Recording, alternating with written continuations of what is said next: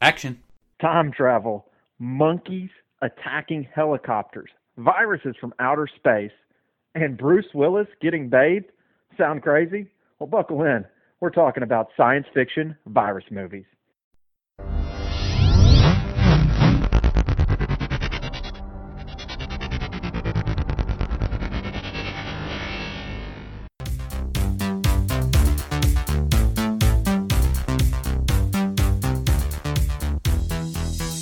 Ladies and gentlemen, welcome to Real Talk, a movie podcast where we want to be your go-to source for ratings and recommendations of past and present films. I am your host, Wes Jones, podcasting from Bowling Green, Kentucky. Hey, this is Tommy, podcasting straight from Nashville, Tennessee. The movie buddy Conway, podcasting from Bowling Green, Kentucky. You're listening to Episode 3. You're here because of the system. Sci-fi virus films. Enjoy the show.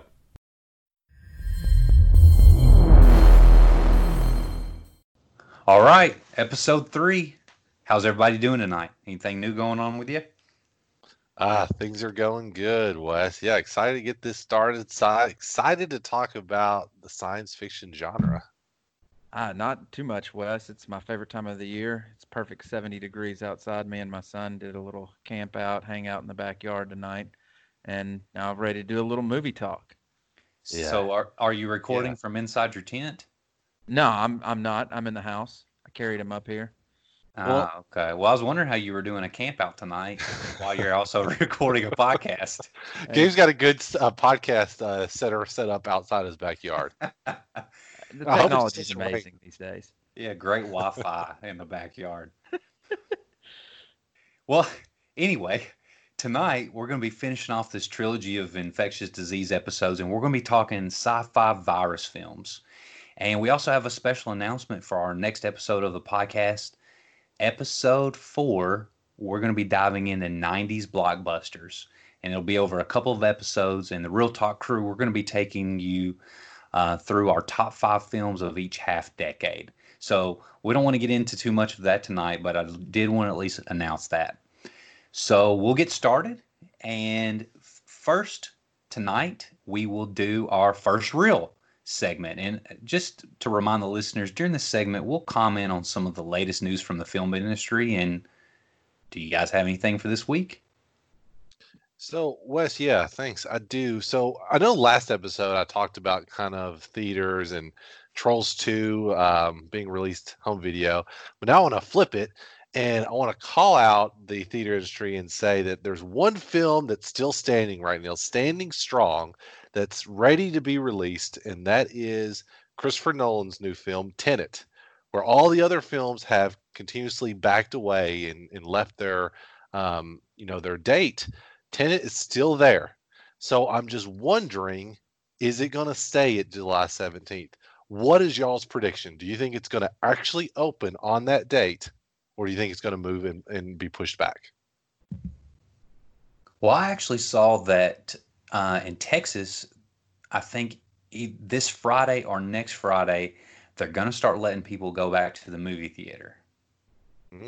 That would be good. That would be good. I read a really good article in Deadline Hollywood, which talked about what the theater's plans are, and basically what the concept, what they're going to do is basically a staggered type seating, where the plan is you would have nobody in front of you and nobody directly beside you. And that way they hope, and the screens would only have 50% capacity at each one. And they said they can do that and still be profitable, because if you think about it, a lot of theaters, if you go into a screening, it's like half full anyway. If you think about it, when you go to the movies, that's what you want to happen anyway. I'm that's very true. Nobody sitting next to me, nobody in front I of me. love this idea. Yeah. In fact, just keep it running all the time. I want 50% capacity forever now. I hate going to the movie theater and it's like sold out or packed. I'm always trying to find like the off times. And I'll tell you what, a pet peeve of mine is when it's supposed to be an off time and then it's packed. I'm like, what is going on here? Nobody's supposed to be here. Like, they're doing what I'm doing. So I should have flipped it and went when it's supposed to be busy. Then it wouldn't have been busy. I don't want to share your armrest. I don't want you breathing on my neck. I don't want you clapping at scenes that don't even make sense to clap Gabe, at. That's me. You're talking about me when we go to the theaters. Yeah. Uh, Well, I'm going to come in a little bit different perspective. I think for me, it depends on the type of movie that you're going to see because sometimes the crowd can be fantastic. I saw Don't Breathe whenever it came out on opening night. We were in Paducah, Kentucky to watch the movie, and the crowd, they were amazing. It was so much fun being in the audience. And then whenever I watched A Quiet Place here in Bowling Green, and I saw it on opening night, and that was a great crowd as well. So I think it just kind of depends. Most of the time I'm with you guys, but every now and then, whenever you have that great True. Yeah. experience with the rest of the crowd, everybody's respectful. They're really into the movie. I think it kind of it ups the experience for me. you Yeah, guys it's remember good. when we went and watched Snakes on a Plane together? No, Uh, I've blocked that out of my mind. yes, The yes. crowd was amazing, clapping. It was awesome. Not a great movie, but it was an amazing crowd. Yeah, and I agree with you guys. A It was good fun. theater experience, if you can get it where people are like into it, that can be a lot of fun too.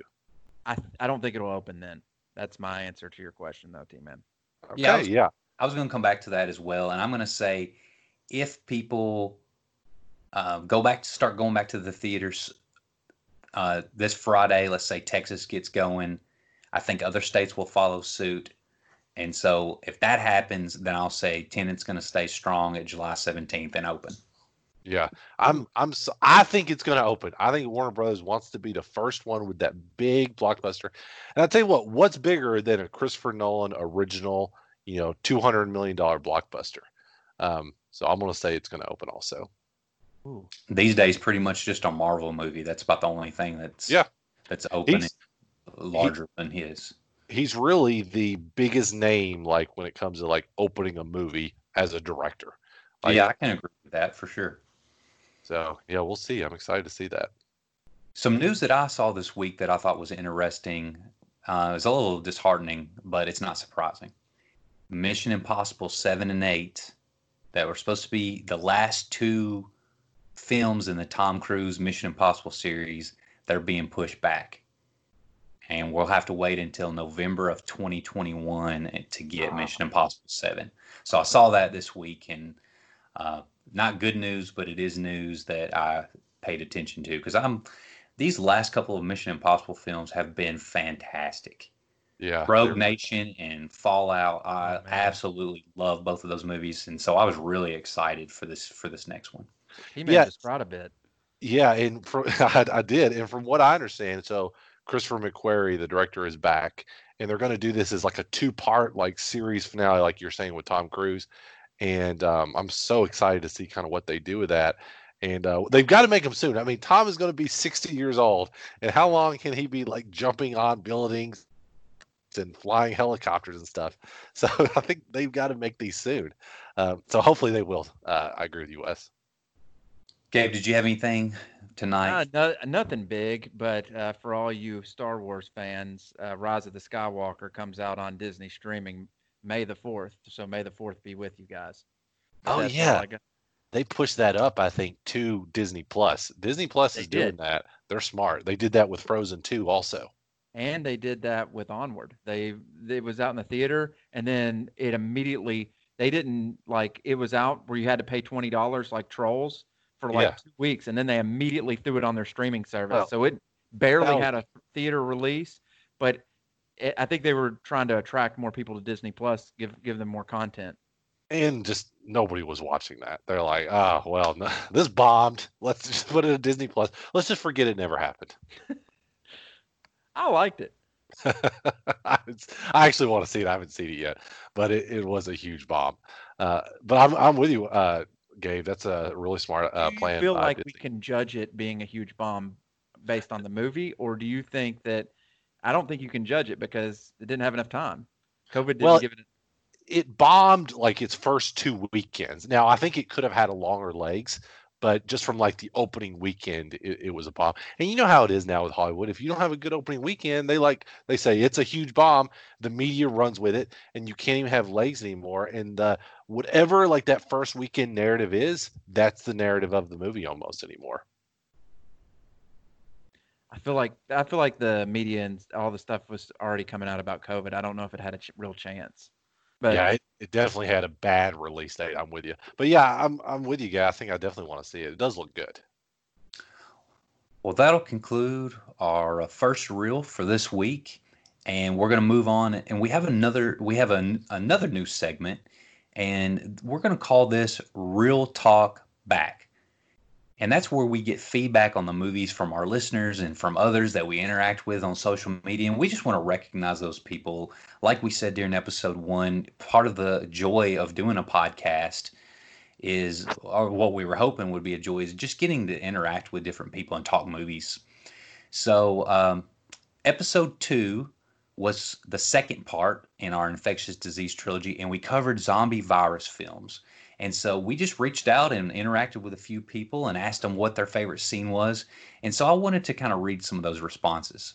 So 28 Days Later was one that we talked about. And Mike Matthews, you can find him at Body Parts, and it's with 2 D's. And he said the opening scenes where Jim is walking around a deserted London are pretty amazing. Then we had at Ramp Tramp Sam, and she said City Tunnel and the car problem scene. And I like how our people are not spoiling it if other people are come across the tweets. And so far, Wes, these are the same scenes that we talked about. Exactly. I mean, these are the ones that we that's really what loved. I told them as well. I thought that was kind of cool. Laura Robinson, she said the flat tire scene, and she says the shadows of the infected people running down the tunnel are so creepy. She said a close second is the chapel scene, and I don't know where Boyle found these creepy fish-eyed extras, but damn. Then said she's going to be listening to our show. So Laura, if you're listening, we appreciate the interaction. Next, we had Avion Howard. He said, I love when Jim wakes up to see he's alone in London, walks around and yells for signs of humanity, but then finds a few people along the way to help take on the bloodthirsty zombies. And then finally, on 28 Days Later, we had at GMFTWA. And he said the shot where Jim was walking around Big Ben trying to find people, that's my favorite. The shots and the slowly growing audio really send the message of loneliness. And he says, I'm going to check you guys out. So that was all for 28 Days Later. And then for I Am Legend, we had Big Indian GYASI.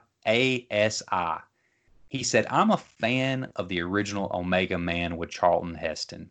I like the mannequin scene in both movies where he is Twitter padded by the lady mannequin.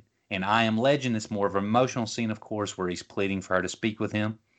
And that just made me laugh a little bit. He may not like what we had to say about the mannequin scene during our right. I probably really liked what T-Man said. We needed more mannequins. Yeah, I was wanting more mannequins. I think we're in agreement there. Yeah. And then we had another view. Yes, he will definitely disagree with me. We had another comment from Ramp Tramps Sam, and she said it's not her favorite scene, but a memorable scene is whenever Will had to put his dog down. She said it ruined your life. Couldn't agree more. And those are all I think those are all great scenes. And so far, we're all in agreement with everybody. I think everybody what we're saying is kind of one of the same scenes that we really talked about. It ruined my life, and it ruined that dog's life. Literally. Really ruined that dog's life. It really did. Literally, figuratively and literally. Never worked again. And then the final one, we had one comment on the Crazies, and this is at Cam Holiday 5, and that's Holiday with 2 L's. Favorite scene is definitely the opening scene on the baseball field when Rory comes out with a shotgun and the sheriff has to pull the trigger before he kills him. It definitely sets the tone for the movie, I believe. And again, so our listeners and the people that we're interacting with on Twitter, they kind of had the same feeling about these movies that we did, and I thought that was really cool. One thing I did want to note on the Crazies is that we actually had Lynn Lowry, who is the star of the original film, and she makes a cameo in the remake. She liked one of our tweets talking about the Crazies this week, and I thought that was really cool as well. So episode 3, and we're already famous, guys. That's awesome. I love it.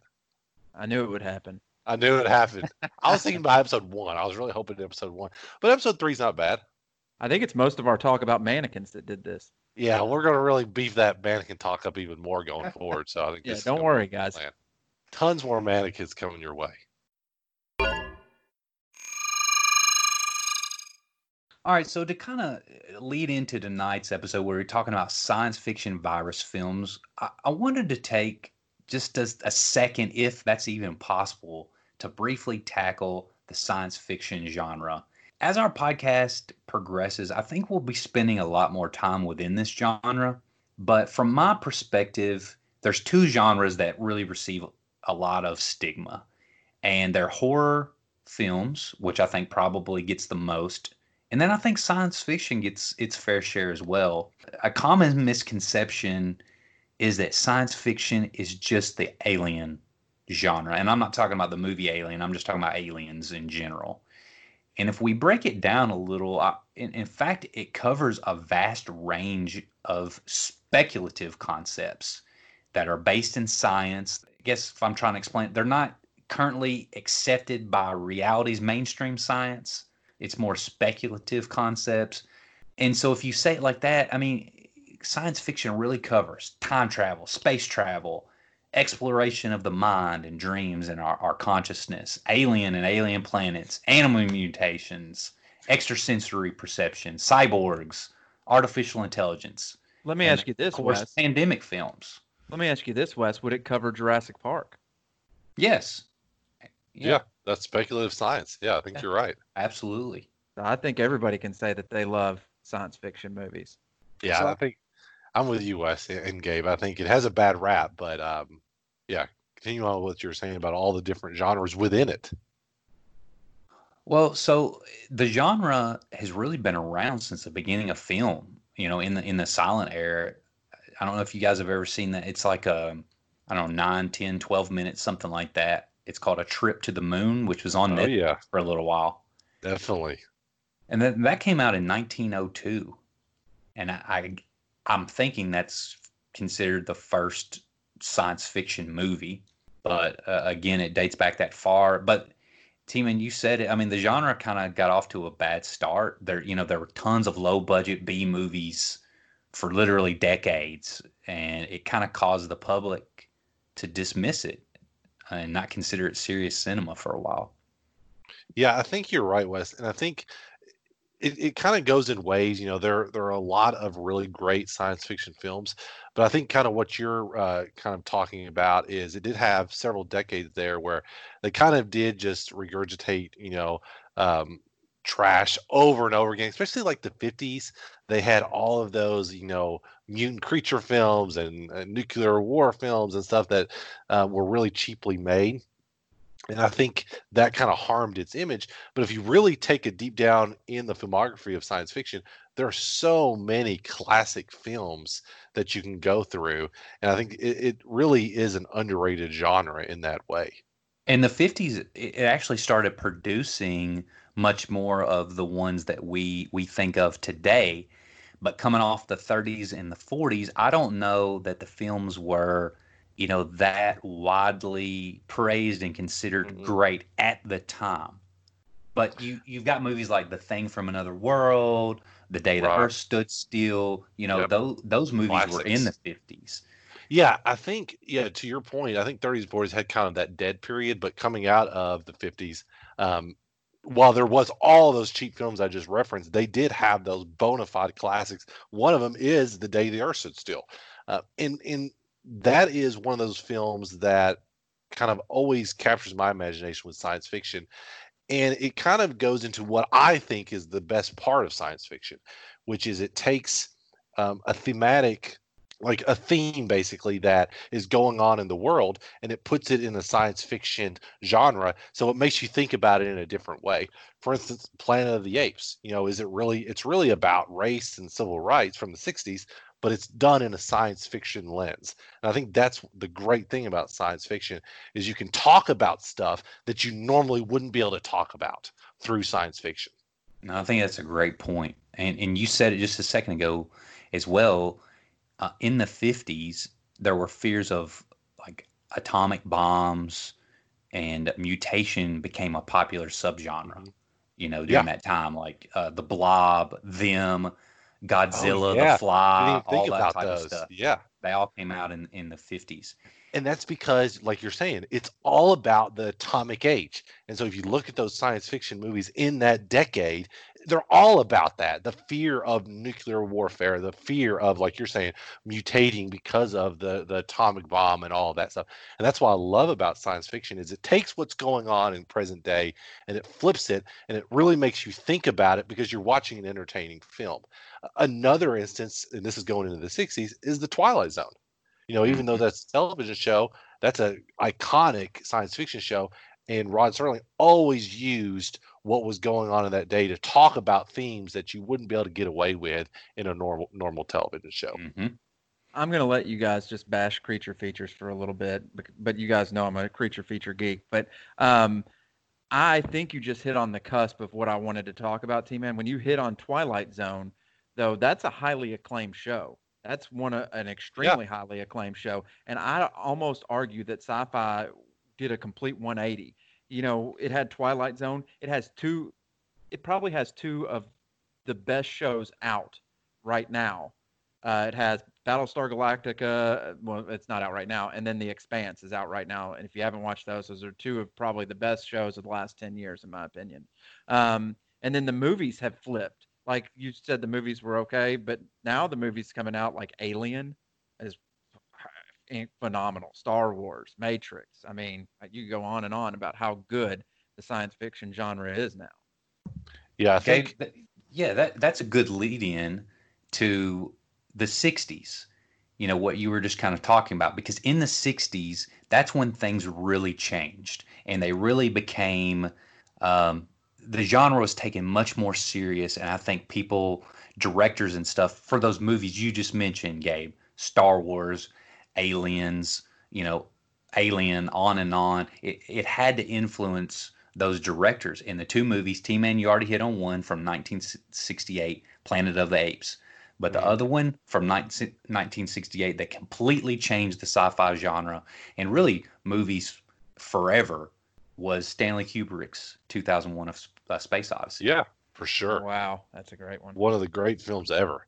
And if you've never seen 2001 before, or if you have seen it, you know why that was such a genre changer and why these science fiction started becoming much more of a serious consideration because of that film. Yeah, and that film, I'll tell you what, even watching it today, I had the chance to go watch in the theaters last year when they re-released it, and it is amazing how well it holds up, how well the special effects hold up, how realistic they look, and just all the different things that Stanley Kubrick, thought would happen in the future. A lot of it, kind of became true. The technology, different things like that. So that I think you're right, Wes. That movie truly defined science fiction for a decade and on and really kind of changed movies in a lot of ways. Well, you were talking about T-Man. The main draw, I think, from the genre, like you said, is that it provides timely social commentary Hmm. on, Yeah. on basically mankind or humans' relationship to science and technology. That's what it does. And if you Yeah. look at it by decade, it's kind of cool. We talked about the 50s, space exploration became popular. The space race really heated up in the 60s, and that kind of Hmm. kept that theme going. There was so much paranoia in the 70s, which some of that had to do, you know, fresh off wars and things like that. Where Yeah.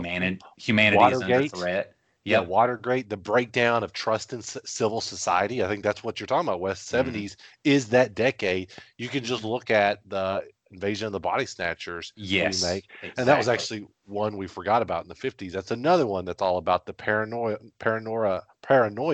of the communist age. Another thing we didn't even talk about. But I think you're right, West. The 70s just continued on with that theme and that trend. And then the late 70s and 80s started kind of bringing us, and again, I think they have 2001 to thank for this, but it really brought on the big box office sci-fi films. and Gabe, you said it, Star Wars, Alien, but then you had Blade Runner, The Terminator, E.T., Tron, Back to the Future, Close Encounters. You had all those come out, and that really, I feel like, is when science fiction movies gained so much momentum and really became a phenomena. Yeah, I think you're right, and that's really when it changed in a lot of ways. And I think Gabe alluded to that is where it became one of the most popular genres. If you kind of hide that it's science fiction, if you kind of put it like ET's, like a family drama, or Jurassic Park's like an adventure, if you can just hide it from the audience a little bit, that it says, hey, it's not actually science fiction, it's something else, audiences love it. But if you say it's like hard science fiction, they'll be like, oh, no, no, I don't want to do that. I think But about 5, 10 years ago, though, that didn't even matter anymore because it used to be if it was science fiction, you were kind of a geek or But I think that's become cool even in now's generation. I think you're kind of not cool if you don't like Star Wars. So, and I'm glad that happened because me being a huge science fiction fan, always have been. I'm glad that's out there. But so I don't even think that matters anymore. I think people like science fiction now. No, they do. They do, and you're right. The narrative is changing. That's why these movies do so well at the box office and things now. But I still feel like that stigma still exists on some of it, where they're like, "Oh, science fiction. I don't really care anything about aliens." Well, let me yeah, ask you this: does And Star Wars break that stigma? Because when I went to see Star Wars, I saw every type of person there, every type of person, all the new Star Wars, it packed theater. does, but it doesn't because Star Wars is kind of beyond science fiction. It's kind of its own genre at this point. And like I said, I don't think a lot of people even look at it as science fiction anymore. It's more of like an adventure, action, drama, family drama. There's a lot of different subgenres within Star Wars. So I think Wes, Gabe, you are right. I think you're a lot right in My a lot of wife that went and watched where Star people Wars, loved continued it. on. But Wes, I think another thing I want to mention about kind of what people think about the science fiction genre, and I love science fiction, so this is probably my favorite genre, is that look at the Academy Awards, which is kind of the Mhm. establishment within Hollywood. Science fiction films don't win Academy Awards. Science fiction films don't even get nominated for Academy Awards. So there still is a stigma to the genre, even though it has grown exponentially over the years for sure. Why is that? Because it's not just as what Wes is saying, there's still a stigma attached to it, just like horror films do. It is just not considered one of the primary, like respectable genres. And the and that's respectable, because of its roots, right? That just gets passed down to exactly. generation, and it takes a while, generation to generation, and it takes a while to kind of change that and turn that. And it gave your point. I think we're in the middle of that change, and we've been in the middle of the change Well, for the like past a few couple. years. When did Get Out get nominated? 2017. So that's a genre film. You're right that had great momentum within the Academy, and I think you're starting to see a little bit of change within So it you got to as see horror come out in the. That's what I yeah. was. But Hmm. another thing to think about, like if you look back through the decades and say, okay, I always like to look back as like what should have won or what even should have been nominated for Academy Awards. Like look at The Matrix. I mean, you could argue that should have won Best Picture that year. It's that great. Wasn't even nominated. Alien, that movie is iconic. It should be the Wasn't best even picture that nominated. year. So there's a lot of just still stigma attached to these films when they're released. But I think, Gabe, to your point, we are improving in that aspect of it. I think we need to improve more. I'm not a horror fan, but I was happy to see Get Out nominated because it is a horror film nominated for Best Mhm. Picture. It doesn't happen. I would have liked to seen A Quiet Place nominated. It was one of my favorite films that year. But so Star Wars 2, I mean, I feel like that should have been Best Picture esque or definitely in the conversation the year that it came out. Um, No, you're not talking about episode two, are you? no, Okay. You said no. Star Wars too. I just making sure. No, I'll give this game. Oh my gosh, Wes, don't do that. Don't But even go there. I you're did right. say But science fiction is still not there. Like, look at Blade Runner 2049. Great movie. Could have easily been up for Best Picture. I guarantee you, it's at least as good as those films nominated. Wasn't even, in the running, really, honestly. So I think there's a lot of work still to do within the Academy and just broader, general, yeah. movie going audiences to respect this genre within itself also. But there's still a lot of great films being made, like Ex Machina.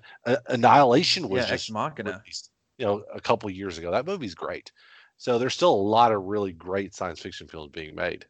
Well, that's The thing that confuses me about that though is shows are getting highly critically acclaimed, like Battlestar Galactica and The Expanse, but the They movies just aren't there yet.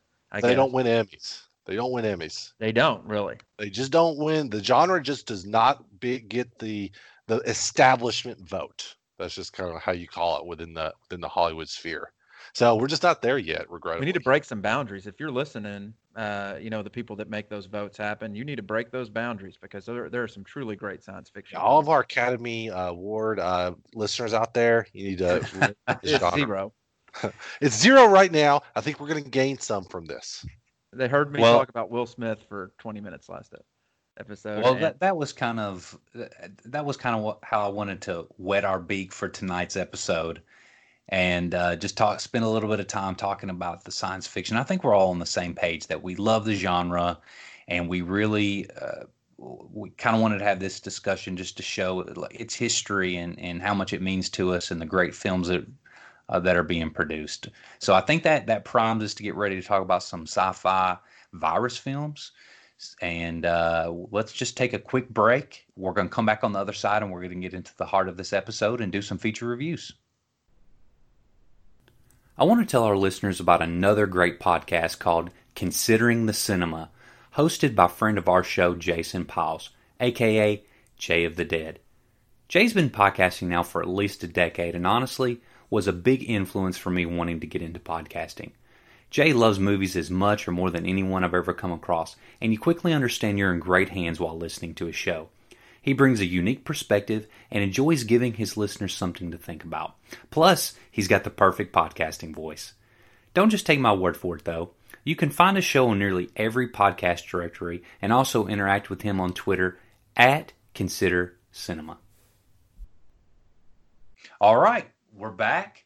And so let's get to talking about some of these films. And I think tonight on our agenda, our first feature review is for 12 Monkeys.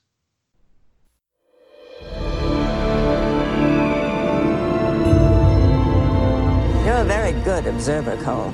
We have a very advanced program, something very different. An opportunity to reduce your sentence considerably. And possibly play an important role in returning the human race to the surface of the Earth. No license, no prints, no warrants. But he took on 5 cops like he was dusted to the eyeballs. What year is this? What year do you think it is? 1996. That's the future, James. Do you think you're living in the future? I am simply trying to gather information to help the people in the present trace the path of the virus. We're not in the present now. This is a place for crazy people. I'm not saying you're not mentally ill. For all I know, you're crazy as a loon. The army of the 12 monkeys, they're the ones that spread the virus. Monkeys. He's been living in a meticulously constructed fantasy world, and that world is starting to disintegrate. You haven't become addicted to that dying world? No, sir. He needs help. I think I'm crazy when people start dying next month. I don't belong here. You're here because of the system. All right, guys. 12 Monkeys. Before I start this feature review, I'm ashamed to admit it, and I'm going to go ahead and say it, and there's going to be a lot of people that are going to speak up and judge me. I had not seen this film until we did this until we prepared for the podcast, and I'm embarrassed. It's a great film. Before I get into my review, I want to say I did not realize how big of a Bruce Willis fan I was until I started this movie. And then I got to looking back through his movies. It's not that I love every movie Bruce Willis has ever done, but I think he has 6 movies that are in my top 50 all time. Die Hard, T-Man. Oh, yeah. One of the best. Unbreakable, Wes. Oh, yeah. I'm a big Unbreakable fan. I love Unbreakable. 12 Monkeys. This is one that you guys probably both won't agree with me on. The Fifth Element. Oh, I love The Fifth Element. Oh, no. Yeah, that's great. Love it.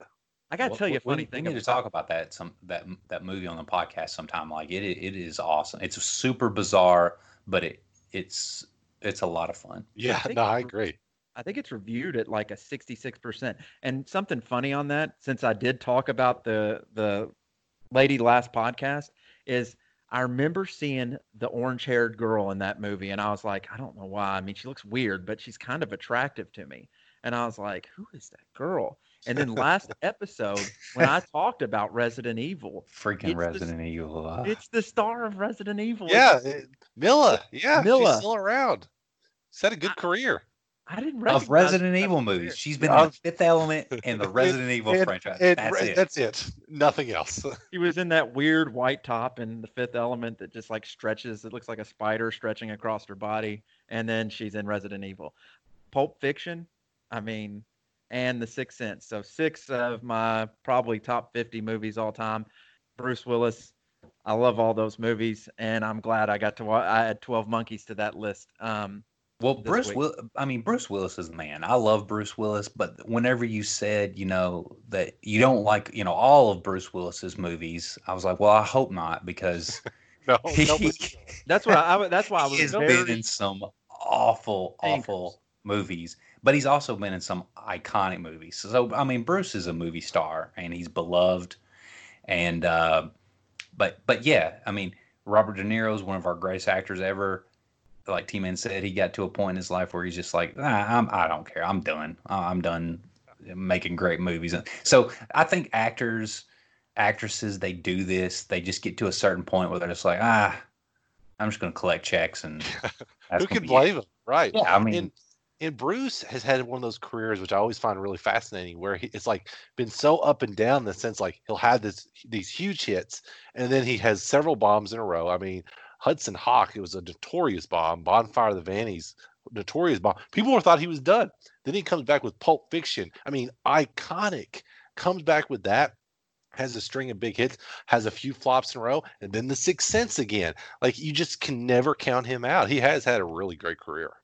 Yeah. I mean, but when people think Bruce Willis, for some reason, every time I think Bruce Willis, I just think of him jumping a bus into a helicopter or something like that. But then when I got to really looking at his filmography, I was like, oh, man, he's done 6 of my top. But I was very specific when I said it, Wes. I was like, 6 of his films were in my top 50. I didn't say all of his. I love all of his films. He's had some bombs for some stinkers for sure. Just don't look at his recent filmography either. I don't even know what he's doing. I think he's just, like we've talked about, collecting checks. But I love those 6 so very, very, very, very, very much. And there's some of my unique ones that are in my top 50, like The Fifth Element. And we should talk about that one time, Wes. So let's talk about a little bit about the plot of this movie first. 12 Monkeys plot. And I wrote this one out. In 1996, a deadly virus wipes out almost all of humanity, and humanity is forced to live underground. Bruce Willis, or James Cole as he's known in the film, is sent back in time to discover the original virus so scientists can study it and develop a cure. Unfortunately, he's sent back to 1990 instead of 1996. Don't you hate it when you put your number off by one digit when you're operating your time machine, T-Man?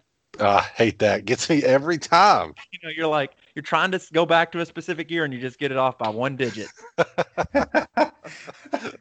They should have known. Like, if I'm doing a time machine, I'm going to be very careful. I'm precise in that moment. But anyway, so he goes back to 1990 instead of 1996, just 6 years off. On top of that, on the fact that he's 6 years off, he's stuck in a mental institution with Brad Pitt, who's crazy. The movie is about trying to change the timeline in those circumstances to discover the original virus. So that's the movie. That's the setup. Would you say there's anything that I need to add to that, Wes? No, I don't think so. I mean, that's pretty much it. But I did think it's funny that you brought up how, they sent them back in time, 6 years too far, and it got it all screwed up. They actually do that twice in the movie, except for the second time they really screw up.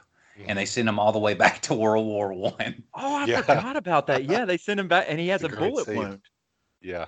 Yeah. Well, I mean, do you see their technology they're working with? Like, what is this technology? I could not understand it. It's like, how are they inventing time travel when they barely have any technology at all? But we won't take it too deep of a dive into that. But that's probably the thing that really, the technology piece that really attracted me the whole film is that orb of CRT TVs. I don't know why. It was so weird. It's an orb of CRT TVs just moving around, like when he's in that weird chair, and I was like, "What is that?" But it just so you guys know, and I didn't hit on this yet, it was directed by somebody from Monty Python. The Terry Gilliam is the director. Was he an actor in Monty Python? I didn't even look at. I think so. Yeah, he was, from my understanding. I'm not an expert of Monty Python, but I think he started and he kind of did an assortment of things within the troupe. He was an actor, director. I think he did a lot of animation stuff, and then he just kind of translated that into a film career. I love Monty Python too. We should do something on that. He has a very interesting film career as well. He has done some truly bizarre movies, and I think all of his films are bizarre. His closest to 12 Monkeys in design and pacing and everything, I think, is Brazil. Yeah, Brazil with Robert De Niro, a great science fiction film. Yep. And it's good as well. I think I give the edge to 12 Monkeys. I like it a little bit better, but just a great go from Monty Python and then to get in and do these mind-bending, just amazing sci-fi films like Brazil, 12 Monkeys. Just a odd career, but a very respectable career. And what I like about him, and that's a good point, Wes, is that he's kind of so unique and original. You feel there's so many directors out there that are just so like indispensable. Like you don't even know, they don't have a flair to them. And Terry Gilliam, all his films have those very strange, like mechanical designs and magnifying glasses upon magnifying glasses. And Brazil is like that, and Time Bandits, and then 12 Monkeys. So even if you don't like all of his films, you could watch it and be like, wow, that's some cool stuff in there. So yeah, very respectable and very unique career. Me and Wes talked about it a little bit during the week this week. I love this movie a lot, and I would almost argue that they don't make what you were just saying, T-Man, original movies like this, but they don't make movies like this anymore. Like, and what I mean when I say that, I'm talking about a movie that you really have to pay attention to. And you don't really have to pay attention to this, but to catch everything, and I'm going to not be specific here because I don't want to spoil it, but you have to pay attention to this film, and it's very out there, but it all comes together at the end. And they just don't make a lot of those anymore. Yeah. And they're my favorite types of films. We were talking about, like Memento, The Prestige, those are like new age examples that I can think of movies that you really just got to pay attention to. In the end, it comes together. But they're my favorite types of films, and I'm kind of sad that we don't get a lot of this anymore. What are your thoughts on that? Yeah, I agree. I don't think they do make these films anymore. And, Hollywood is for the past 10 years or so, and maybe even longer than that, they've been so focused on the 4-quadrant blockbusters, they say, to attract everybody. They've kind of forgotten about these mid-level dramas, whether it's in the science fiction genre or whatever genre it is, that can do those very unique things with the plot. And so, yeah, they just don't make them anymore, which is sad because, think about how many films that they could be making like this that they just don't make anymore. I loved it. I got to the end of this movie and I had to sit there and think for a while about all the implications. And it's probably why it was so popular, and it spawned a television show, etc. Yeah, it was a big hit. It was a huge hit. Great movie. I'm embarrassed I hadn't seen it, but now to get to my favorite time of the show, and there's a lot of them in this. What's your favorite time of the show, Gabe? Well, the fans call about it quite a bit. Our producer even brought it up this week, how much the fans talk about it. Things that grind my gears. Oh, nice. Oh, yeah, man. Even people stopped me on the street and was like, hey, what's grinding Gabe's gear this week? I was like, you got to listen to the show and find out. I know. It's like you can't get out of that superhero suit once you've gone down that path. But anyway. I think these are these ravings are similar to Brad Pitt's character in 12 Monkeys. They are. All right. The first thing that grinds my gears about this flick is Bruce Willis couldn't even bathe for the movie, so we had to spend half the movie watching him bathe. I'm not joking, Gabe. I can't even, I was watching this film I hadn't seen in years, and after the first washing, I was like, well, okay, I guess it makes sense. He's dirty. Within 5 minutes and they're doing it again, I was like, all right, did the editor just forget about the previous washing? Like, why are they showing this exact thing? Did Bruce just arrive on set? Like, hey, listen, I didn't take a bath last night. I just need to be washed on. Was that in his contract? A lot of to think about there. Bruce, I know you made some bad movie decisions early, but you made it big now, buddy. You got to take a bath before you get to work, or they're going to bathe you on screen. You know what really grinds my gears is when you have to watch Brad Pitt act like he just took cocaine, drank 900 Jolt Colas, and a shot of 5-hour energy for an entire movie. The entire movie, I thought it was going to be like an act, like, oh, he's going to, stop doing this for the whole film. No, it's the whole film. I mean, and I think he was nominated for this role.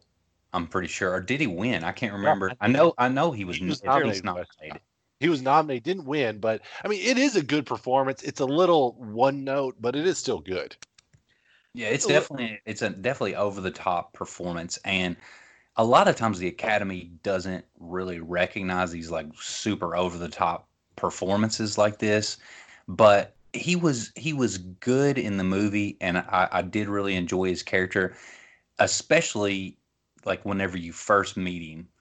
But there towards the end, whenever he's got the long hair, and you're figuring out more about his character, and there's a party scene that Bruce Willis kind of shows up, and he's still kind of doing that same character, although he's out of the insane asylum. He's supposed to be in society. He's supposed to be putting together this army of the 12 monkeys kind of thing. He's like, who would follow this whack job? That's what I never understood that.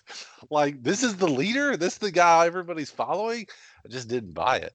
Another thing I want to mention with his character is I've never seen anybody in a movie flip off people so many times. He flipped off people like it's like 100 times. Did you all notice that? He's like flipping people off every scene. Well, I think didn't that become like really more cool to do in that early to mid 90s? Like I started seeing that. I think so more. And I guess Brad was just, I mean, he was a young actor then. I guess he thought that, he was, there's this cool new thing that everybody's doing, so I'm just going to do it over and over. Well, and Terry Gilliam was like, yeah, man, go for it. I love it. Well, it's like, you're right. I think it was Generation X. That's, MTV, all of this. And, he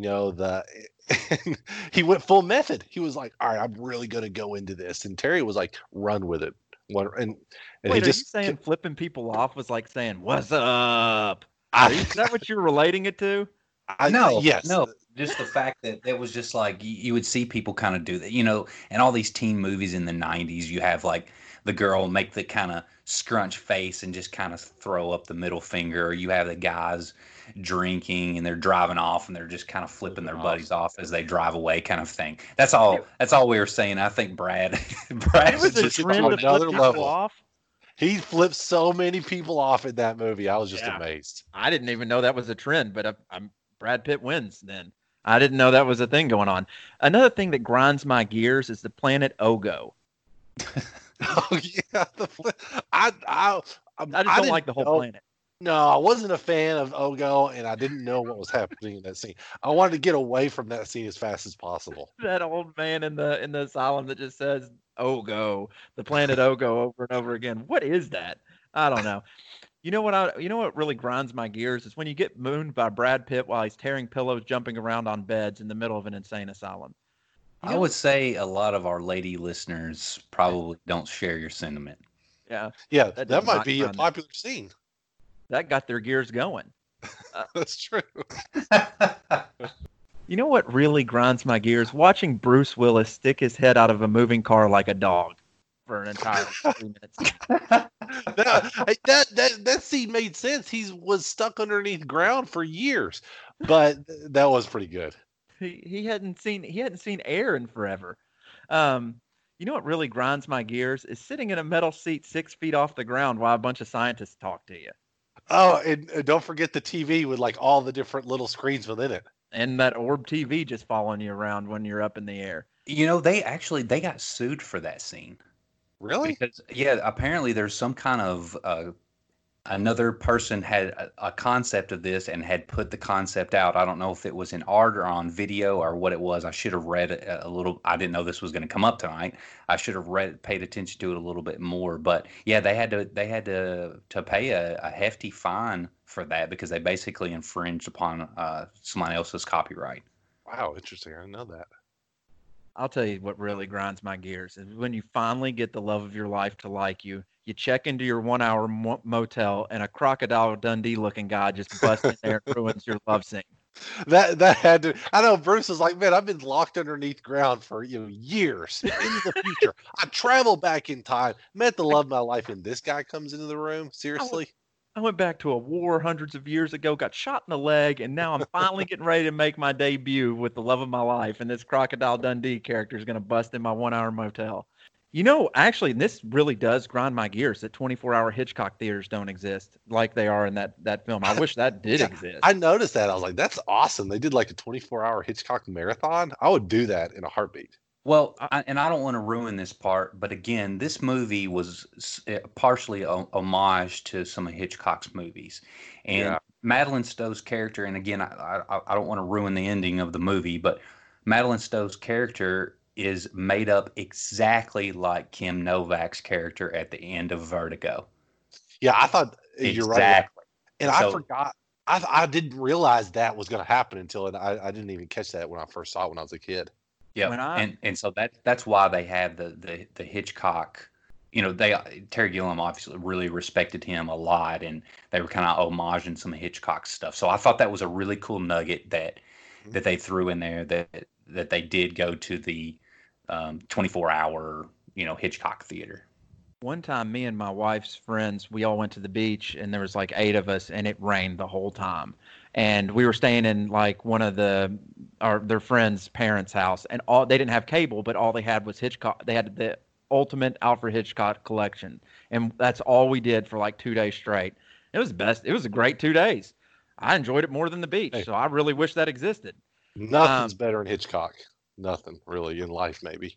All right, these last 2 are my favorite. In life, all right, maybe I went a little marriage, children. So I have one question about this film. I love a good time loop film. I don't want to talk about any of the big questions because for people that haven't seen the film, I don't want to ruin it. Definitely not. But I do have a similar question that won't ruin anything. And I want to ask you and Wes this. Can you alter anything in a time loop? I've seen movies that say yes, and I've seen movies that say no, or say barely. So I've seen movies that say, like, basically if you touch something, it changes everything. And I've seen movies where you can barely change anything and do a ton of stuff. So there's 2 trains of thought. And what do you guys think? Are you saying basically if you do something that it can change something? And if so, I definitely think it can. Like, think of all the movies like Back to the Future or the Terminator. Do you think little things that you would do back in time would have big impacts or little impacts on the future? Well, I think little things would probably have little impacts, but the big things would have big impact. Well, I think 12 Monkeys is unique in the fact that most time travel movies approach it from, if you do something, then it's going to completely change the course of the future.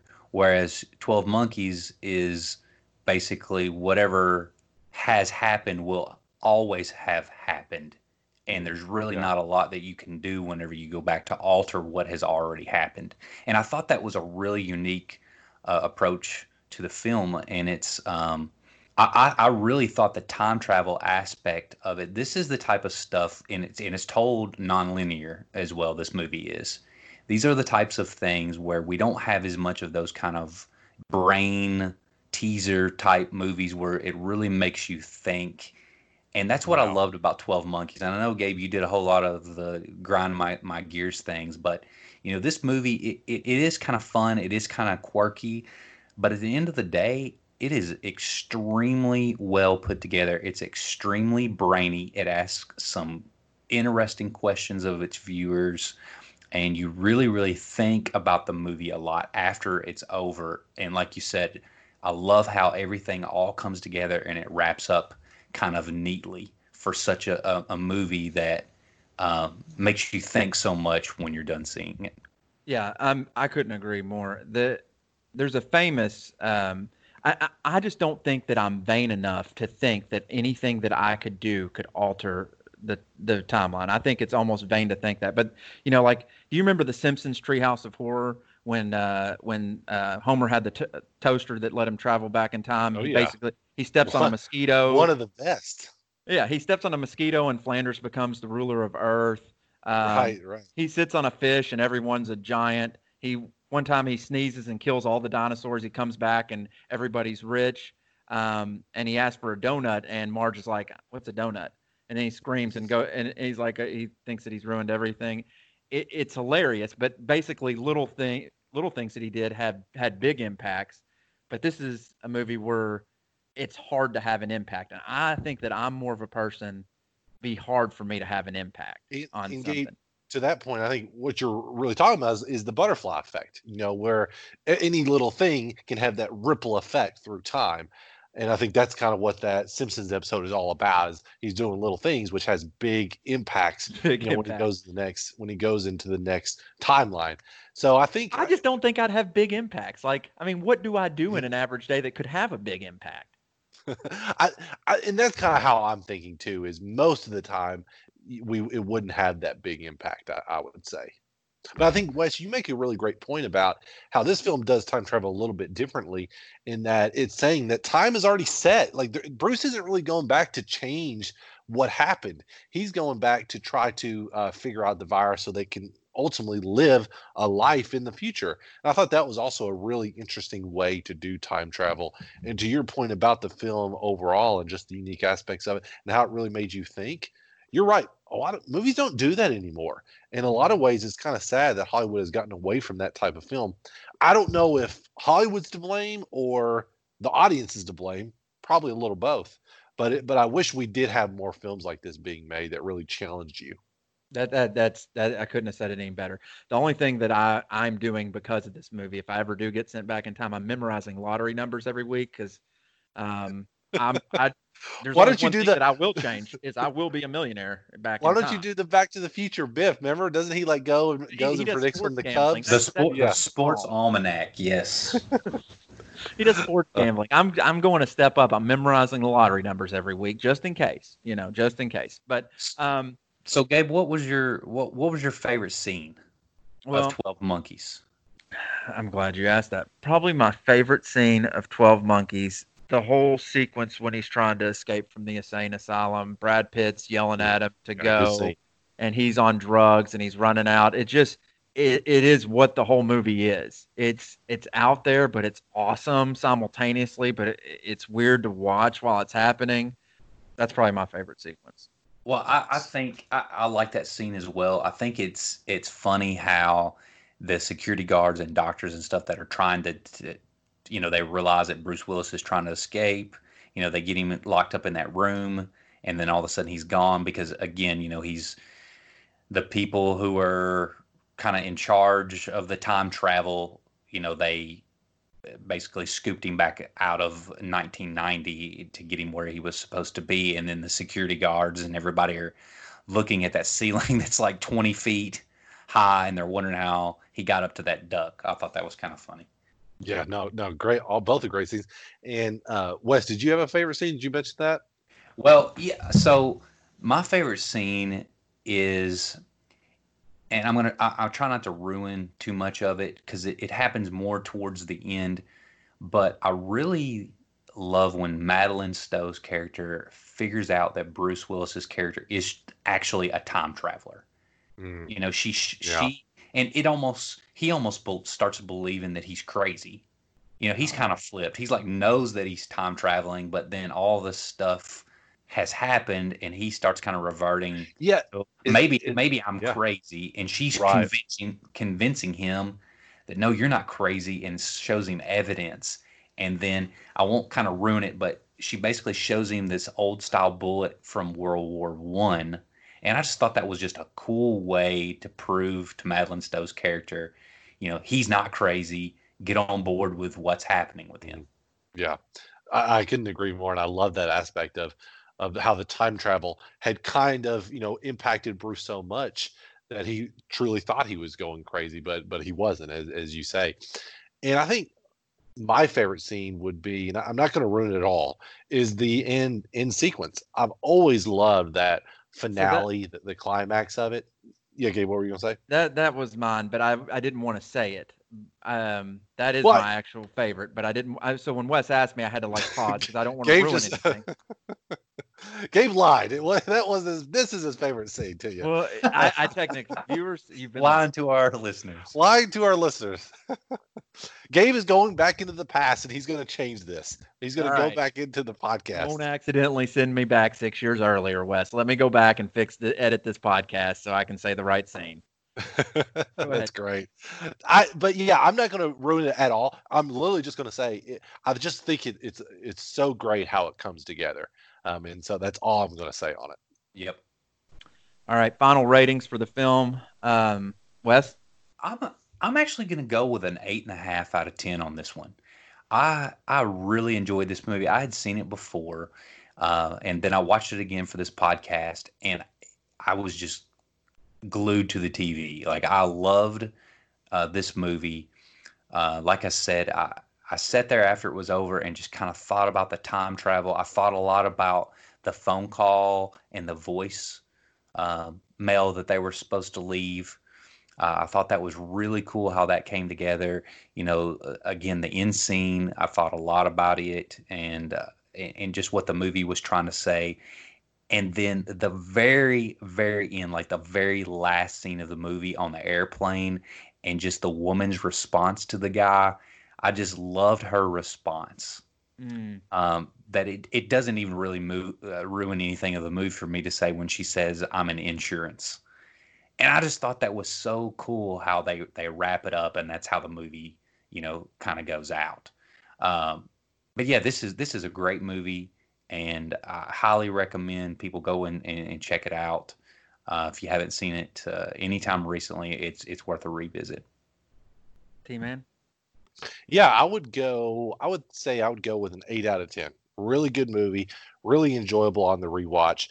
There are some parts to it in the beginning and towards the middle that gets a little Terry Gilliam-ish, I guess you could say, where Bruce is kind of going crazy. He's drooling a lot throughout the first half of the movie. He's in that assailant side, so that drags it down a little bit, but it really starts to come together in that second half. And towards the end, the last 30 minutes are really just unimpeachable, just great stuff. So many great sequences in a row, and I just really enjoyed rewatching it. And like you said, Wes, a lot of food for thought too on the rewatch. See, I'm gonna have to disagree with you there, T-Man. I think we needed more drool from Bruce. We wanted him to drool more. We needed more. He drilled so much in that first 30 minutes. I was like, man, he is drilling way too much for me. I wanted Brad Pitt. We needed mannequins in there while he's drilling. That's one thing I don't like in movies is characters drilling profusely. And that was just too much. I wanted more drill from Bruce, and I wanted to give 40 more surges to Brad Pitt. I thought he should have just went further with it, just go crazier. But my final review is I completely agree with you, Wes. I'm not ashamed to say this. At the end of the movie, I paused for a second, and I had to think before I was like, oh. And I was like, I get it. I get what just happened. And I haven't had to do that in a movie I'm not saying I'm smart, but I just haven't had to do that in a while. I can't remember the last movie that I've had to really sit and think about, and I wish there were more of them because that's what I enjoy. So I'm going to give it a 9 out of 10. All right. Well, I think that wraps up our feature review for 12 Monkeys. And we're just going to go straight into another feature review. And T-Man is going to feature review tonight, Rise of the Planet of the Apes. Our therapy enables the brain to repair itself. We call it the cure.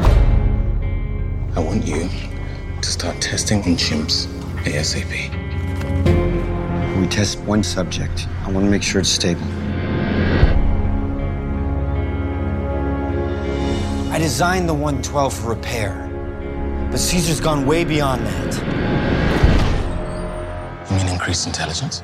The skills that far exceed that of a human counterpart. This is wrong, Will. It works. And what about Caesar? Where does he fit in? That chip's company property. He hasn't spent any time with other chimps. They're not people, you know. You're trying to control things that are not meant to be controlled.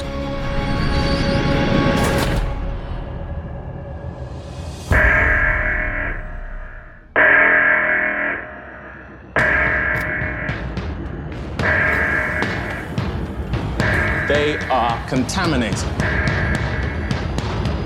Put those apes down.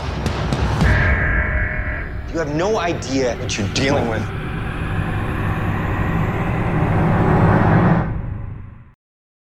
All right, Wes, thanks so much. And yeah, let's talk about Rise of the Planet of the Apes.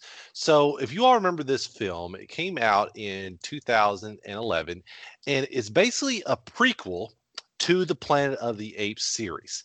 So I know we weren't around in that in that timeline in the 60s when it first started, but that was a really iconic movie series. I'm just going to read you the list of films from the series. So it started out with Planet of the Apes, 1968, really iconic film. Starred Charlton Heston. It's a really great film, still holds up to this day. And I think we even talked about earlier how it really kind of went into the themes of that decade, civil rights, a lot about race relations, all of that type of information. And then the film series just continued on. So then we got into Beneath the Planet of the Apes, Escape from Planet of the Apes, Conquest of the Planet of the Apes, and then Battle of the Planet for the Planet. I'm not sure why Conquest became before Battle for the Planet of the Apes. But we won't get into that. They use the word conquest. I don't know either. And I'll say something about the original series. While the first one is really great, the other ones aren't that good. You know, they were always on TV when I was younger, and I've watched them and rewatched them, and they don't really hold up that well. And then the series kind of went dead for a long time. Now, they did have a TV series and an animated series, and it came back in 2001 with the Mark Wahlberg film. I'm sure you all remember that. Tim Burton. While it was a big hit, it's not that good of a film. Yeah. And that's why they didn't continue on with that initial, sequence. The plot twist doesn't make any sense. Mark Wahlberg, it's not one of his better performances, not one of Tim Burton's better films. So they didn't continue on with that, and then it kind of went, And the ape people look terrible in it as well. I think they look really bad for 2001. Yeah, which doesn't make a lot of sense. I remember leaving being like, that wasn't a very good movie. I went with my parents, and I was just like, that was... Yeah, it was a disappointment, I think. It definitely was, and that's why they didn't continue on with that series, even though it did make money. So they didn't really do anything with it for a long time, but then they came back with this one, which is Rise of the Planet of the Apes, and honestly, I was hesitant when I remember this coming out. I was like, oh, how are they going to do this? What is it, like prequels? They're usually not that good. But when it came out, and even on this rewatch, I was just like, wow, that is a great film. And really, this is how you do a reboot of a series, honestly. Yes, I mean, I'm with you. Because I watched the 2001 version as well, and I don't even know if I finished it. I know that I did not like it at all. You went back in time. You tried to go back in time to erase you from watching it. I tried to Men in Black myself that I never saw that movie. But no, I'm with you on that. I was not very excited to see this movie, and I didn't even go see it in theaters. I waited until it came out on video because, again, I was like, I mean, the trailer, if I remember, was a tad underwhelming. I was like, that looks like that could be a pretty good movie. I'm not going to rush out and see it, especially how bad the last one was. But I thought I'll Redbox it sometime and watch it. But no, I'm with you. It was, you're right. That's the blueprint for rebooting a popular series. Yeah, I think so too. And I'm going to get into prequels here in a second. But to give you an idea of the plot, so basically its premise is actually really similar to the fourth film in the original series, which is Conquest of the Planet of the Apes. But it's not really a direct remake of that film. So it does kind of play homage to that original series, which is good for like really true Planet of the Apes film fans, which there really are out there. I mean, it's really a famous and iconic film series. So in this film, well, yeah, I mean, again, look at 2001. It was not a very good movie at all, but it was a big hit. Yeah. At the same time, like as far as box office revenue goes, and that's simply because there was probably bad word of mouth from it, But again, people are fans of the movie and they came out anyway to see it. Yeah, I couldn't agree more on that. I mean, it really is a popular film series. So in this film, the plot basically is that a substance designed to help the brain repair itself from such things as Alzheimer's disease gives advanced intelligence to a chimpanzee named Caesar.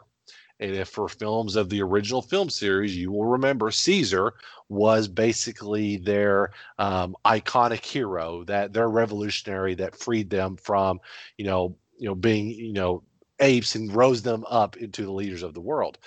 And so what happens is they administer the same treatment to an animal shelter full of other apes, and it ultimately leads to an uprising against humanity, and won't go into the plot further from that.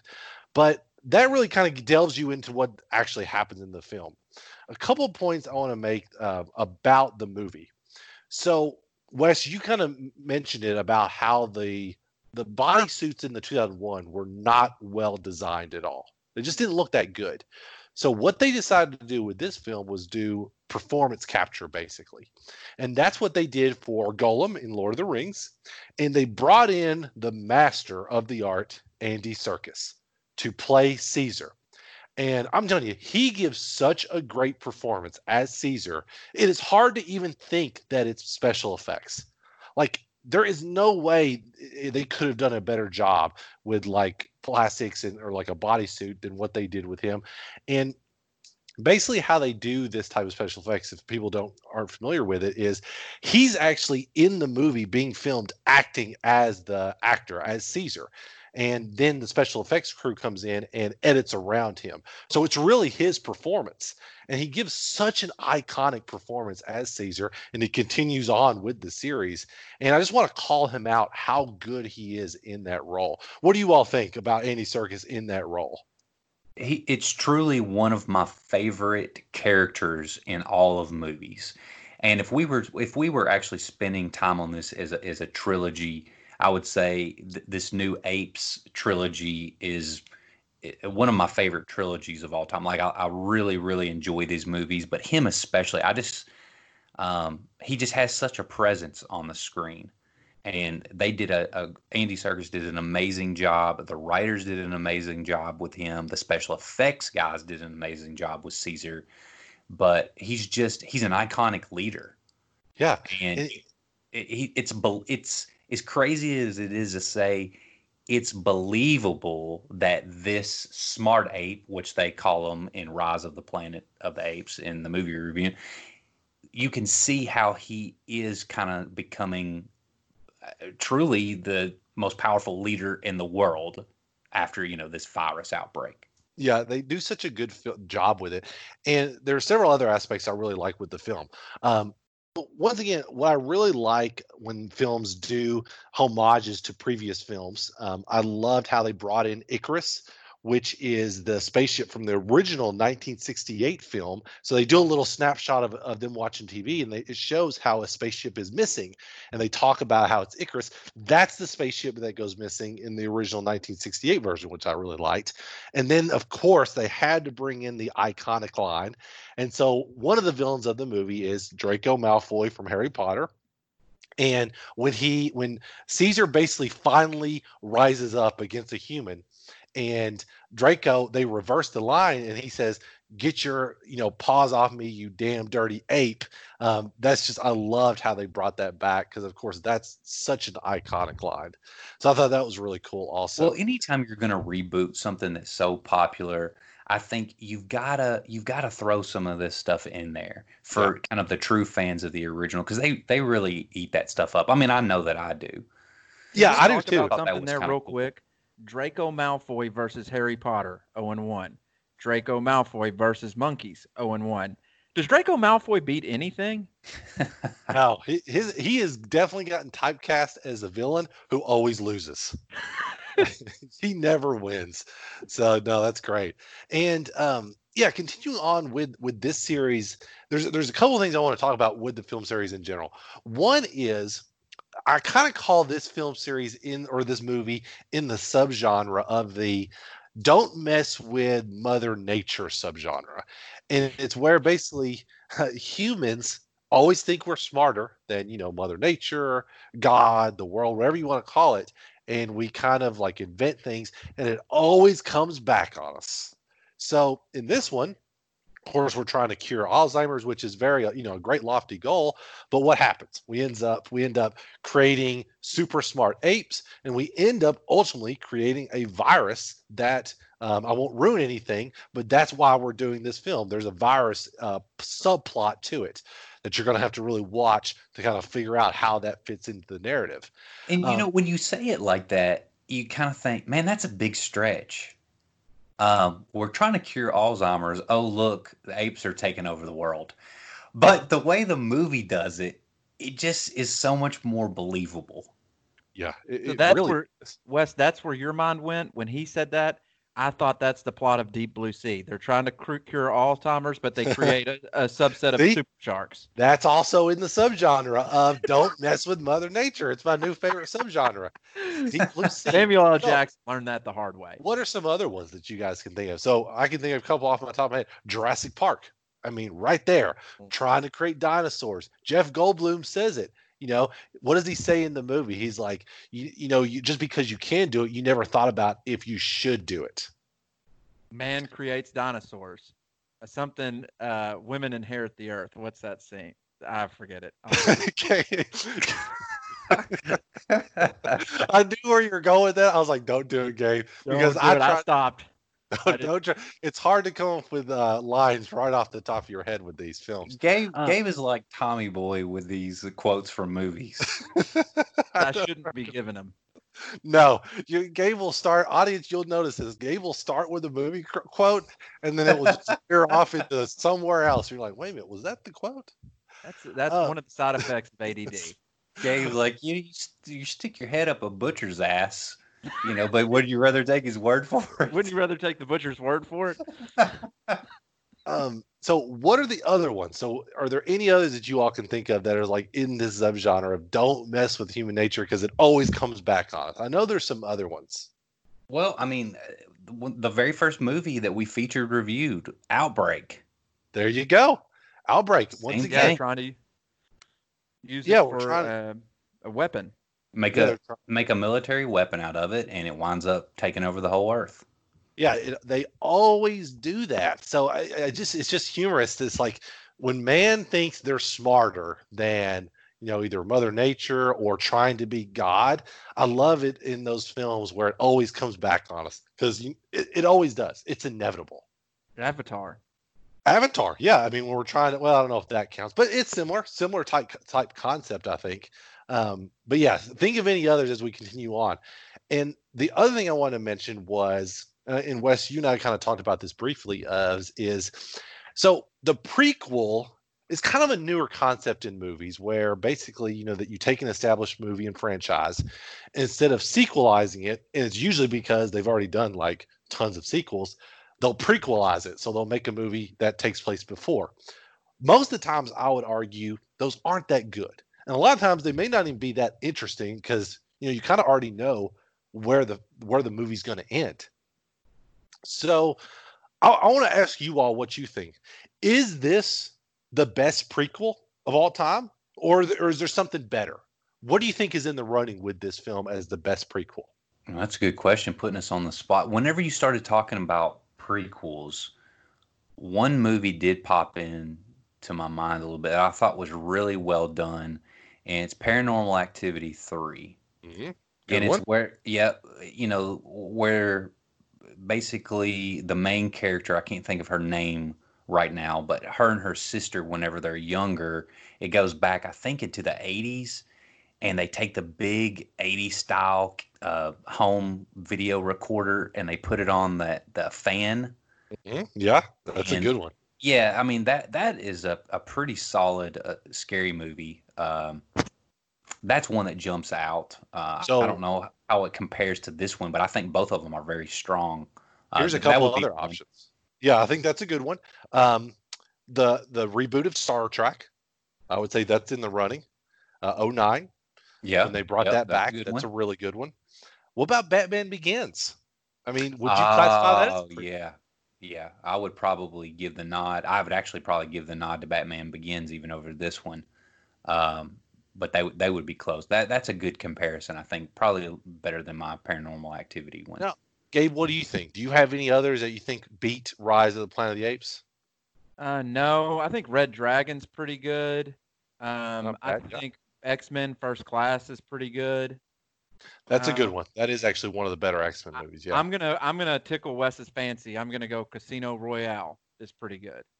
Would that be considered a prequel? That's like about that. I mean, it's definitely a reboot. But he's not even a 00 whenever the movie very first starts. That's the start of the movie, is him getting 00 status. Right. I mean, I guess that technically would count, but I don't know. It doesn't feel like a prequel to me, if that makes sense. To me, if they were going to do a prequel of James Bond, and we'll do a James Bond episode, I'm sure, in the future, is he would have to be like a younger agent, I think, getting into the service, something like that. So I agree. I don't look at that necessarily as a prequel. So I'm going to throw one last one out there. I've got one I wanted to bring up. Okay. Indiana Jones and the Temple of Doom. No. Last Crusade, right? It's in Last Crusade. The beginning of Last Crusade, whenever it's like the young Indiana Jones. Y'all are both right. So Temple of Doom is a prequel. But you're right, Wes, that beginning sequence in Last Crusade is also a prequel to it. Oh yeah, you're right. See, that's what I was just about to mention. I was going to say it's not a whole movie, right? Yeah. I really like that scene. River Phoenix does a fantastic job. I don't know why. I was like, okay, this is Indiana Jones as a teenager. So good. And even Temple of Doom is fun. It's not the best Indiana Jones, but it's still a really fun movie to watch. So I think that's a good one also, Gabe. So I'm going to throw one last one out there to you all. So what about this? What about half of Godfather 2? Can't do the whole film. You can only do half of it. It's the Robert De Niro part. So it's like an hour and 20 minutes of it. But, I'd put that hour and 20 minutes up to it to almost any other film. Well, yeah, for sure. I mean, if you're going to count, hold on, Godfather, is that technically a prequel? Yeah, not the whole movie. Like it's just sections of it, like what we were just talking about with Last Crusade. I'm cheating there a little bit. Yeah. Wes and I kind of did similar type things there. So, all right. So that's fun to talk about those prequels. And the last thing I want to talk about is kind of our usual thing is best scene. So I'm just going to jump out of here with best scene and say that I love the sequence that I just talked about earlier, where Caesar finally rises up against the human. And I don't want to ruin it because it's so good, but he does, Draco does say that famous line, and then Caesar kind of has a reaction to that. But that's all I really want to say, because I think that scene is really powerful. Well, that's really my favorite. I think you're ruining too much with that. That's kind of more in the middle of the film. Where he's like, no, and he kind of it's so good, speaks for the first time. I don't think that ruins too much. I mean, people know that, Caesar, they eventually start talking and stuff, but no, it almost kind of sends chills. It's fine. Yeah, I mean, for sure. No, that is a great scene. I love that pick. Yeah. What about you guys, Wes? What's your favorite scene in the movie? Mine actually does take place in the climax of the film, so I'm going to be very vague with it. But there is a bridge scene, and on the Golden Gate Bridge, and there's one specific part where it's ape versus helicopter.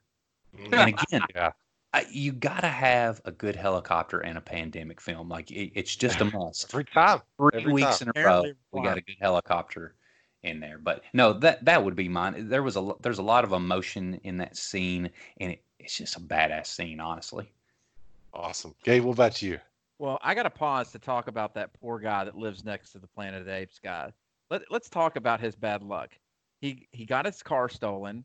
He got bit by an ape. He got sneezed on by an ape with the virus. An ape breaks into his yard. He misses his flight because of the problem with the ape. And then once the car's repaired, the monkey jumps on his car, which I think is like a Mustang again. So I hate, Wes talked about it earlier. He just hates when they punish a a character in a film. He talked about it with 28 Weeks Later over and over again. I hate it too, Wes, and that poor guy got punished this time. Well, see, But they that did that make him was a jerk, almost- though. Yeah, he was kind of a jerk, and it was also some, I think, mild, supposed to be mild comic relief a little bit in such a serious movie. But at 28 weeks, it was just so serious and just so brutal each time. That's where it really, Gabe, it grinded my gears. Well, Wes, it was serious for me for this guy. So, but the best scene in the movie for me, and I hate that we're all three saying we don't want to ruin stuff, but I'll do it this way. In the beginning of the movie, there's a scene where they all go to the Redwood Park and they enjoy their time there, and the monkey finally gets to be a monkey. There's a scene at the end of the movie where and the ape finally gets to be an ape. And there's a scene at the end of the movie where they go back to that same park, and that's my favorite sequence in the movie. Yeah, I can see that for sure. That also is an emotional scene, which it's great. That's a Yeah. great.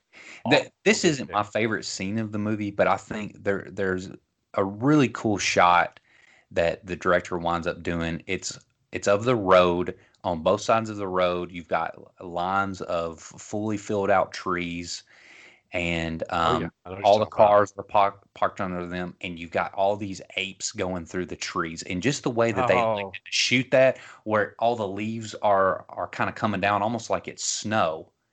I just love that shot and that little scene there. It's not my favorite, but I thought that was a cool. Yeah, and they spot. put that in the trailer. It's a great shot for sure. It's the best short sequence. That, and when they're all in the building looking down on the person, on the scientist that had done experiments on him early on, and they're all looking down on him from up above. I thought that shot was just creepy. Oh, kind of like the head guy. Yeah, the head guy, when they're all in that circular building and they're all looking down on him, and he's in his pinstripe suit. He's ordering people around. He's going to go forward with this experiment of this virus that James Franco's character is telling him, it's not ready. We got to be careful with it. And he's just so confident. But yeah, that's great. He definitely gets those his two scenes are so good. I like this director a lot. Yeah, he's good. Which is surprising because he really hasn't done anything since this film, which is a little strange. So maybe, hopefully, it's Rupert Wyatt. Maybe he'll do a good film. He did The Gambler with Mark Wahlberg, but he hasn't really done anything since that. So hopefully he gets back into it because he is a really good director. And the last thing I'll talk about before we get into our final reviews for it is, while it's a great film and we've talked so much about why we like it, the only thing that kind of grinds my gears, to get back to Gabe's point, is I just don't believe James Franco as this world-renowned scientist. I'm sorry. Like, I like James. He's been in some good movies, but he just doesn't exude like world genius scientist. Why is that, man? I think he's turning his career around. I think he's a good actor. You really? No, his career might be over at this point, to be honest with you. But yeah, it's just, I don't know. He's more of like, he could play like a comedian. Like, he's great in comedies. He's really good in, 27 Hours. Is that what it's called? I can't remember the exact. Yeah, I was getting ready to say, did you see the movie where he got stuck by a rock? He's actually really good in that. But I think his best role is Spring Breakers. That character that he plays in that, like he just transforms himself. Like, he is great in it. But no, I'm with you. I think it was an odd casting choice. I will say this about that. I feel like he did about as good as he possibly could do in that character. But you're right. It still was lacking a little bit. He's James Franco, he's a good looking guy. He looks kind of more like a chill type person. Exactly. And he just kind of has that look, especially kind of his smile. But yeah, it was a little bit of an odd casting choice. But again, I don't know if they thought this was going to be this big, massive kind of hit and set off this huge trilogy either. And he was a big name at that time. Yeah, I think you're right, Wes. I think somebody like a Chris Pine would have been a better option, or somebody that is just a little more believable in that type of role. But you know, still really good film, and like you said, he still did the best he could within the performance. So I think you're overall, basically saying good-looking guys can't be smart, but go on.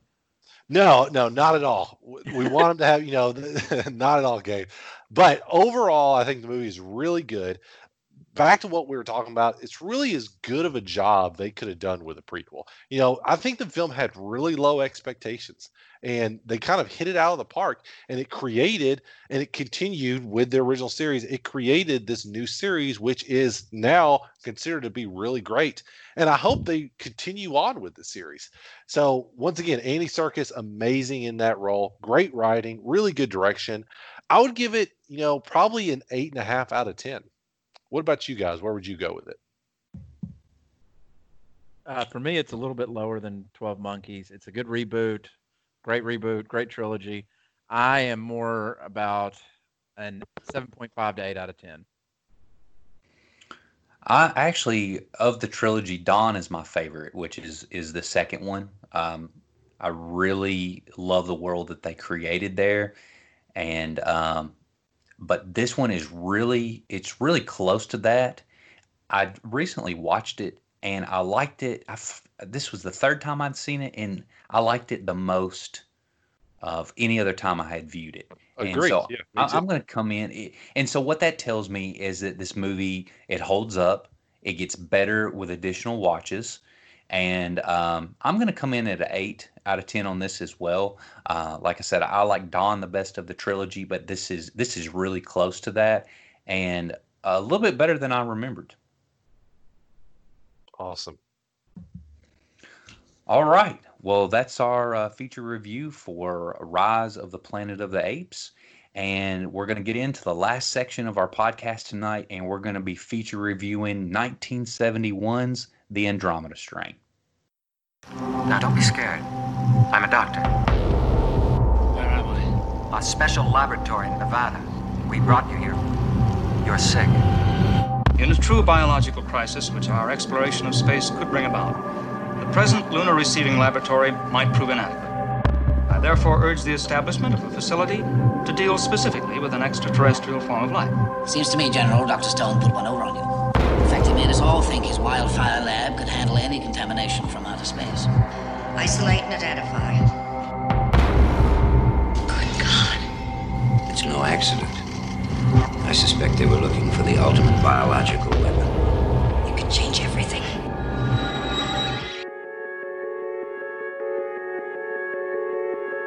It's crazy. I didn't know buzzards fly at night. Buzzards only come when something's dead. Vandal Decker to Cable 1, what's happening? We see bodies. Lots of them. These people were cut down in mid-stride. Everybody's dead! You did it! All right, so I'll take us through the synopsis for The Andromeda Strain, and I pulled this from Wikipedia. The Andromeda Strain, like I said, is 1971 American sci-fi thriller produced and directed by Robert Wise, who actually has a great filmography. Very well-respected director. It's based on Michael Crichton's 1969 novel of the same name. The film stars Arthur Hill, James Olsen, Kate Reed, and David Wayne. And I read that like I knew exactly who all these people are. And I'm sad to say I really were not familiar with any of these actors. I and wasn't actresses. either. I wasn't either. But anyway, it's based on a team of scientists who investigate a deadly organism of extraterrestrial origin. And the story is told in flashbacks by Dr. Stone, who is testifying to a congressional committee after a government satellite crashes in New Mexico. And so they send, unsuccessfully, the military to recover the satellite. And the reason why they don't recover it successfully is they start believing that that the satellite has brought back an alien organism. And this is where the situation is kind of turned over to this top scientific team. And so that really sets the stage for the movie. And with just a few exceptions, the film follows the book pretty closely. So what I wanted to talk about with The Andromeda Strain is, first, this film is very scientific, which in general I think works well in books, but it doesn't always play out well for a movie. What do you guys think? I love scientific books. In fact, I own a bunch of them, and like Michael Crichton, so I liked it. But I can see where a large portion of the audience won't like it. Yeah, I'm with you, Gabe, somewhat. That it is really interesting to kind of learn about that type of stuff, because that's kind of what it's doing. It's teaching you all these different scientific aspects of what they're doing. But I think where this film kind of falls short a little bit is it goes too much into it. Like, it just keeps going over and over again. So I think they could have cut it back a little bit, but it did make it, pretty interesting, I thought. And so this is what I think are kind of some problems that what you're talking about, T-Man, causes. So there's a scene where they're building up really good suspense, studying the virus. And it's where the lady scientist and the head scientist, they're kind of down, in the bunker, and they're reviewing it under microscopic lenses, and they're trying to figure out a lot about the virus.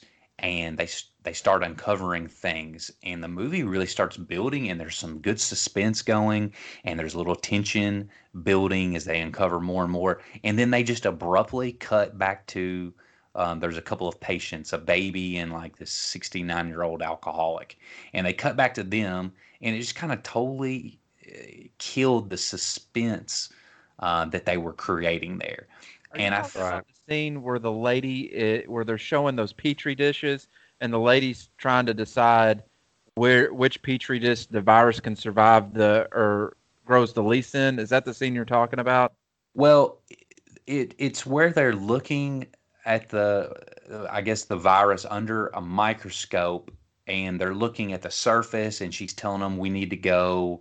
We need to jump to look into the inside. He's telling them to follow protocol. But then once they start to get to the inside, then they start to find out more about the virus strain. And then they find out, it kind of turns green, and they see that it's kind of pulsating and growing a little bit. Right. And they start to build the suspense. Yeah. Like, this is kind of cool. They just abruptly out of nowhere cut away back to the patients, which, geez, I really wasn't very interested in that subplot of the movie. And I was like, why did they just do that? They really had me kind of going and interested. Again, it didn't, stuff like that didn't kill my overall viewing experience. I still liked the movie okay, but I think what you're talking about, T-Man, just overly drawn out and it being very scientific, I think they missed a few points in the movie where they could have made something a little bit more exciting and not worried so much with the patient subplot. I think you're exactly right. And the scene I was thinking about where they just really drew it out was when they first arrived at the station. I think they called it Wildfire. And they just remember they kept going through those different levels, and they kind of kept going through the different scenarios to be able to go to that final level. And it just took them forever to keep going through those levels. They explained the level, then they had to, clean themselves through the different atmospherics of the level. And it took like 20 minutes. And I'm like, how long is this going to take? And I think the issue is Robert Wise, Wes, you mentioned it, great director. I mean, his filmography is great, but I think he just really liked long films, like West Side Story, very long. Sound of Music, very long. And he just really liked long films, and he just probably needed a better editor to really cut his films a little bit. Him and Peter Jackson needed an editor. Yeah, definitely. But I thought the scene that you were talking about, Wes, was where they were looking at those petri dishes. There's a part in the movie, and it's a very serious movie. For me to bust out laughing is rare in this movie. But where that lady was looking at the petri dishes, and she just freezes. And there's like this, it just goes on for like 5 minutes. She's just frozen, but then it was because of her epilepsy with that red light. Yeah, that's right. But I was like, what's going on? This is telling me like this? They had a lot of scenes they could have cut, because we're all naming different scenes. That's true. That's very true. But on some of my talking points, I did want to take a little bit of time just to talk about Michael Crichton for a minute. And if that name sounds familiar to you, he's mainly known as being a writer, but he was a producer and he was a director, and he's probably most famous for writing the novel Jurassic Park. Oh, yeah. And this guy, he's a very smart man. He attended Harvard Medical School. He also studied English at Harvard. But he always knew he wanted to be a writer. And so Michael Crichton, he wrote Twister. He wrote Congo, which is another book that's better than the movie. He wrote The Lost World. He wrote The Great Train Robbery. And then he was a writer and producer on the hit TV show ER. Oh, wow, yeah. And so, but Wes, didn't he also direct films too? Yes, he did. Yeah, like I was saying, he was a producer and a director, but he's mainly known as being a writer. We can thank the Andromeda Strain for all that. And the reason we can is because this was his first novel. He wrote it in 1969. It was published under his name. The novel wound up being a bestseller, and it really established him as a writer and gave him an audience and gave him, some power in the industry. And I took this excerpt from Wikipedia, but it said that Crichton was inspired to write it after reading IP Crest File by Lynn Dayton. And it says that while studying in England, Crichton said he was terrifically impressed by that book. And a lot of the Andromeda is traceable to the book in terms of trying to create imaginary world using recognizable techniques and real people.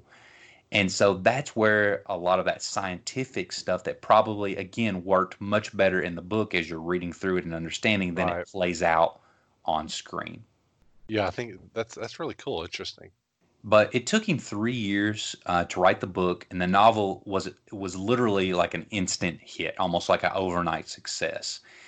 He sold the film rights for $250,000, and I didn't know this either, but he makes a cameo in the movie. Yeah. It's where the scene where Dr. Hall is told to kind of break scrub. He's in the background there. And so this isn't a huge plot point, but I wanted to ask you guys this.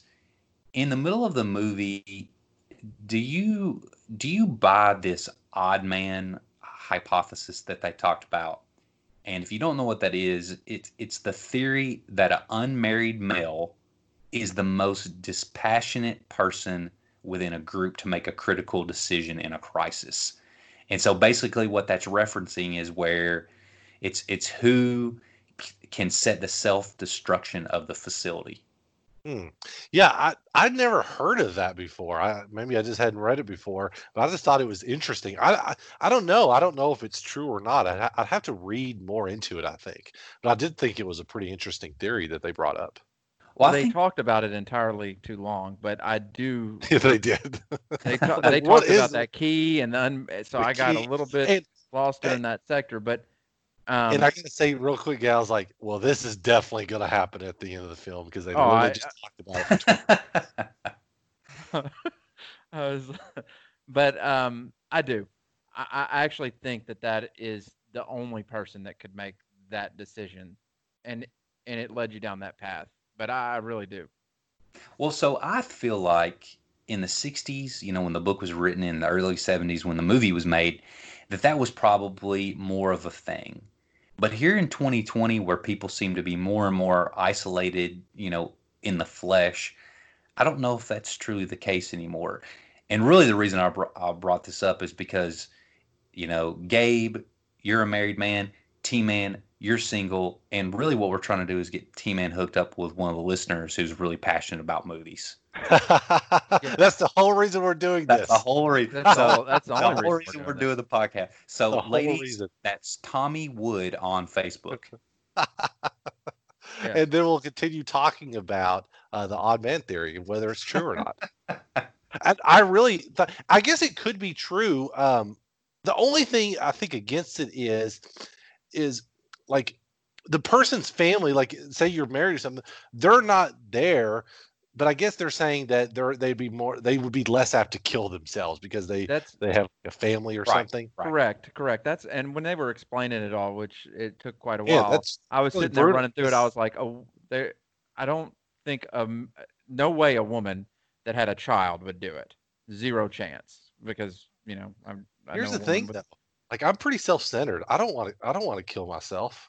Well, so see, I don't think it's what type of personality. That's what I don't I think was saying. I think in prior decades, I think people had different thoughts and the way that they approach stuff. But I'm today it's much more about the individual. I mean, everything, all the marketing and media, it's all about being yourself, and it's the me society. So I was making a joke about the Hook and teaming up with a listener. I actually did think it was an interesting theory and worth talking about. But again, not a huge part to the movie, but I just wanted to bring that up.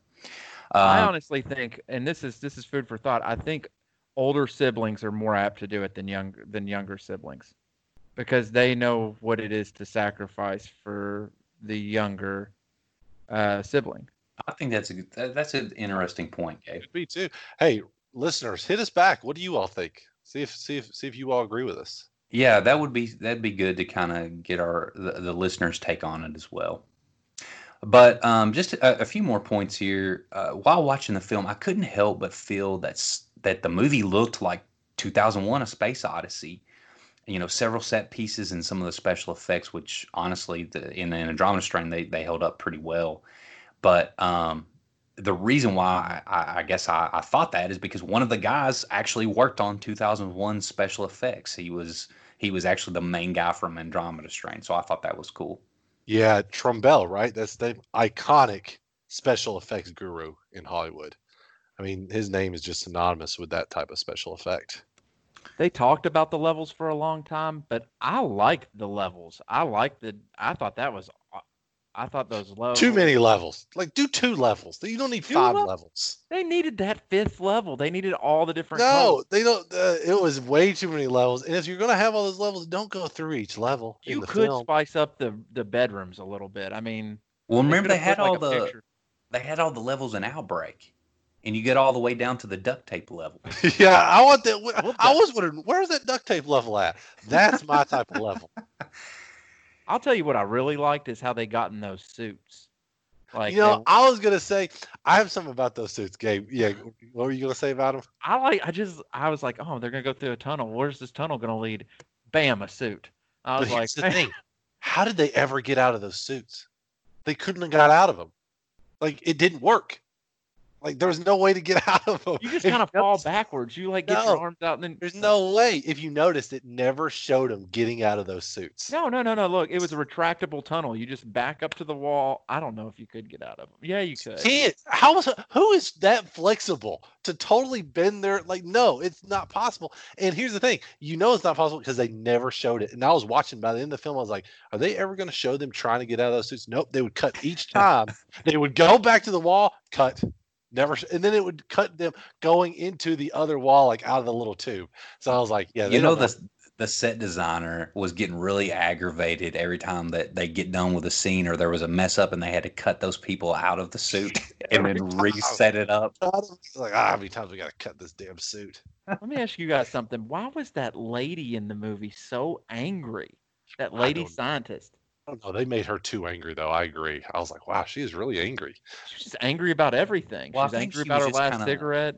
She was just kind of done with, being on this special science team, and then she was pretty much against her will forced to come and work on this, special government project. Yeah. But anyway, maybe it was the fact that she hadn't had a cigarette for the whole time she was down there. Who knows? That could have been it. But in 2003, there was an article written by the Infectious Disease Society of America. And again, since we've been talking about infectious disease, I thought this article fit in well. And it said this about the movie: most significant, scientifically accurate of all the films of this killer virus genre. It accurately details the appearance of a deadly agent, its impact, and the efforts at containing it. And finally, the workup on its identification and clarification on why certain persons are immune to it. So again, I think we can obviously thank Michael Crichton for that. Just because he is extremely smart man, he was an excellent writer, and I think he kind of set all that up. Yeah, he was always about those scientific aspects to the story. And, even going into Jurassic Park, that's a really interesting way they had the scientific element to it. Whether it's real or not, it seems real. And I think with this, most of it does seem real, even if we aren't scientists and we're not 100% sure if all of it's going to work. It just seems so realistic, which I think does add to the film, which is cool. Yes. It's like, it's so believable. It's like, oh, okay, yeah. Can I say of the viruses that we've talked about in this podcast, which have been 9 now, it's the most frightening of them to me because they went into such detail about how it could mutate, how it could be unstoppable, how it, it was the scariest of all of them, I think. It was pretty scary how they did that. I agree. It was just growing, that scene that Wes was talking about where it was just growing and mutating and growing and mutating, and they could do nothing to control it. It freaked me out. All that stuff was really good. I think they just needed to cut like 20 minutes out of the film, and it would have been really good. Yep. But it was still overall, it was a solid film. So, Gabe, you were just talking about scenes. What was your favorite scene from the movie? The scene that I had just talked about when they were when they couldn't contain the virus. And what I liked about it is there was something different about this virus than all the other virus movies that we talked about, is it was from space. So that added an element to it where it was like it had to learn, and they talk about it in the scene that I'm talking about, that it had to learn to survive in a horrible conditions, basically in a vacuum with no, so they're talking about the virus and they're watching it as it changes colors and it's growing uncontrollably. That whole sequence was just frightening to me. T-Man? Yeah, really cool sequence. I would say my favorite sequence was towards the beginning when they come upon the town. Yeah. And everybody's dead. And it's just shot really well, and it's really eerie. And they do those split screens, which I thought was really well done. And I thought that was just a really cool sequence that kind of got you ready for the film and got you kind of anticipating, and you're full of tension. It's like, where is this going? This is going to be pretty scary, whatever they're dealing with. And you brought up the split scenes, and I was going to say just a little bit about that. I don't Alfred Hitchcocky to me. We'll see. Cool. Yeah, I mean, possibly on Hitchcock, and I don't know this to be true, but I feel like Brian De Palma had to be influenced by this. 100%. I mean, gotta be. His first movie was 1973, and I believe it was Sisters was the name of it, and he didn't use it in that. And so I can't remember the first movie that he started using that in. Now, I will say that De Palma, Carrie, right? Yeah, probably Carrie. That may have been the first movie that he did it in. But he is probably the master of that. But again, when I was seeing that, I was like, this is really well done. Is this one of the first movies that they did this in? And it checks out that it is one of the first movies that really and I thought that was pretty cool that Robert Wise, who was this, establishment, very famous director, still had a few, cars left to play and pulled out that split screen technique. I thought that was pretty cool. So my favorite scene of the movie, I don't want to say too much about it, and I've said that a lot tonight, but again, this kind of happens towards the climax of the film. It was a little campy, but it was also exciting. And after all the scientific stuff, it was kind of welcome. But I really like the laser scene, and that's all I'll say about it. Those lasers, yeah. I thought that was kind of neat. But T-Man, I'm with you as well. I really, really like the scene where the plane is flying over the town at the beginning, and everybody's dead, laying several feet apart. Yeah. That set the tone for the movie. That was really cool. So my final thoughts on the movie is it's well directed. We've talked a little bit about that. We talked a little bit about the split screen that the director used. And one thing I found really funny is that I cracked up because Prime is how I watched the movie. I just rented it on Prime. It showed that the movie was rated G when it came on, but not 10 minutes into the movie, there's bare breasts just filling up the screen. I noticed that too. I was like, wow, this is a really interesting G-rated film. And then not too long after that, you got all the dead people laying there, and there's like that woman hanging in the staircase, and I'm like, man, this is a lot different than G movies when I was growing up. Right? Yeah. I was like, wow, let's get back to these type of G-rated films. One other thing in my final thoughts, the alien virus, it attacks the host's lungs. That you see that in all the scientific analysis of the virus, and that's like coronavirus, which I thought, well, that felt a little too familiar. Mm-hmm. And so overall, I'm going to give the Andromeda Strain a 6 out of 10. And you might think, well, that's a little bit low for a movie, and it actually comes in a little bit lower than the IMDb ratings. What other people think about the film, but again, there's just too many times that the movie drug a little bit when I felt like it didn't have to. And I thought the humor fell completely flat. And they kept doing this kind of deadpan humor. And then as soon as they would say like what was supposed to be the funny stuff, then they would move on to something else. And it just didn't work for me at all. I thought it was super cheesy. But the movie's well directed. It is interesting. I did stay mostly engaged throughout the movie, but I think for me, 6 out of 10 is fair. Gabe, what about you? What are you rating Andromeda Strain? Well, first of all, a G rating. I didn't even know that they'd done that. When I was a kid, I had to go to National Geographic for like indigenous people boobs. I didn't know that they could just throw those in there and still have a G rating. Oh goodness! Wow. Anywho, I think it helps that I watched the film with a true fan of the film that watched it when it came out. My father-in-law. And he really loved the film, and he was a professor too at a college, so he's pretty sciencey, so that shows to why he liked it. So I think it made me like it a little bit more, watching somebody that excited to see me watch a movie that he cared about so much. And I think we experience that a lot of times when we watch film. Sure. Definitely. But and there's been movies that you guys have both recommended to me that I was excited to see because you guys cared about them so much. And maybe that influenced me, but I really liked it. As much as I joked about it during that, getting in and out of the suit and that lady sequence, it's not my. I initially said it might be my favorite, but it's in my top 3. I'm going to give it an 8.5 out of 10. Wow. He was coming in. All right. Yeah, coming in strong. So it might be that, or might be that I just love Michael Crichton. Maybe I like science.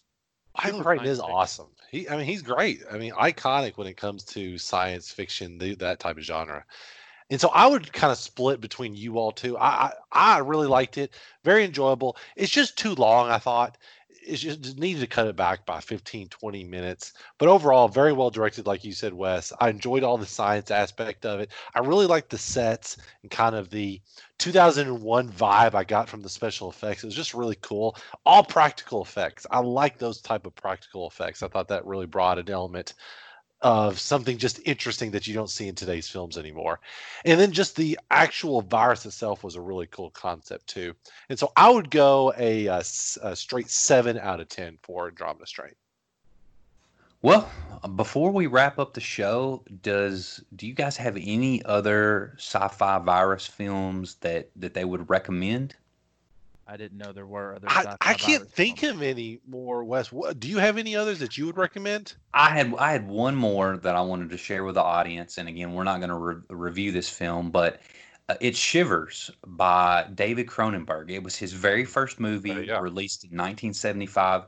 It's, of course, one of his body horror films, and it was originally titled Orgy of the Blood Parasites. And basically, IMDb says the residents of a suburban high-rise apartment building are being infected by a strain of parasites that turn them into mindless, sex-crazed fiends out to infect others by the slightest sexual contact. And all I'm going to say, good. Yeah, I want to say one thing real quick. I would have liked to have been in the meeting when they decided which of the two titles to use. Right. They should have gone with the other one. Yeah, Orgy of the Blood Parasites is a much fancier title than Shivers. I would have been on the side fighting for Orgy of the Blood Parasites. Right. Hey, back in the 70s, that was probably rated G also. Yeah, it was a rated G movie. They were pretty lax with their ratings back then. But no, I'll recommend everybody go check out Shivers. I think the movie fits extremely well in this genre, and I'd actually rate it a 7 out of 10. So if you get an opportunity to see Cronenberg's first movie, I'd recommend it. Well, guys, that's it. That wraps up our not only episode 3, but it wraps up our infectious disease trilogy. I have seen a couple of articles that talk about like the best infectious disease movies you can watch, and what's amazing is that most all the lists that I've seen, we have reviewed over these 3 episodes, pretty much all of the top ones. And so a lot of fun I had during this trilogy. I hope the audience liked it. You guys have glad any? we did. Yeah, I'm glad we did this, but now I'm afraid to go anywhere. So yes, now I live here in my basement. We're supposed to be quarantining. We're just trying to do our part and keeping people quarantined and provide them entertainment and recommendations while they're doing such. And I would say, yeah, to that point, yeah, I've had a lot of fun with these films too. Some I've seen before, some I hadn't. So I think it was a really fun subgenre to explore, and I hope people have been able to check out some of these films for sure. Well, we're, of course, trying to grow our podcast and make it a success. We encourage you to subscribe to our show, which can now be found on most all major podcast directories. If you like what you hear, it'd be super cool if you'd leave us a 5-star rating and review. And again, we've said it almost every episode. We'd love to catch up with you, the listener, and talk about movies. And so where you can find us is Real Talk Movie Cast. That's at real_cast. And then Gabe is actually now in charge of our Facebook page, and it's Real Talk Movie Podcast page. So you can search and find that. And if you want to join that, just request an invitation, and we'll add you to the group. So anyway, that's all we've got for tonight. And again, episode 4 will be coming at you within the next week or so, and we're going to tackle 90s blockbusters. Thanks. See you then. See you then.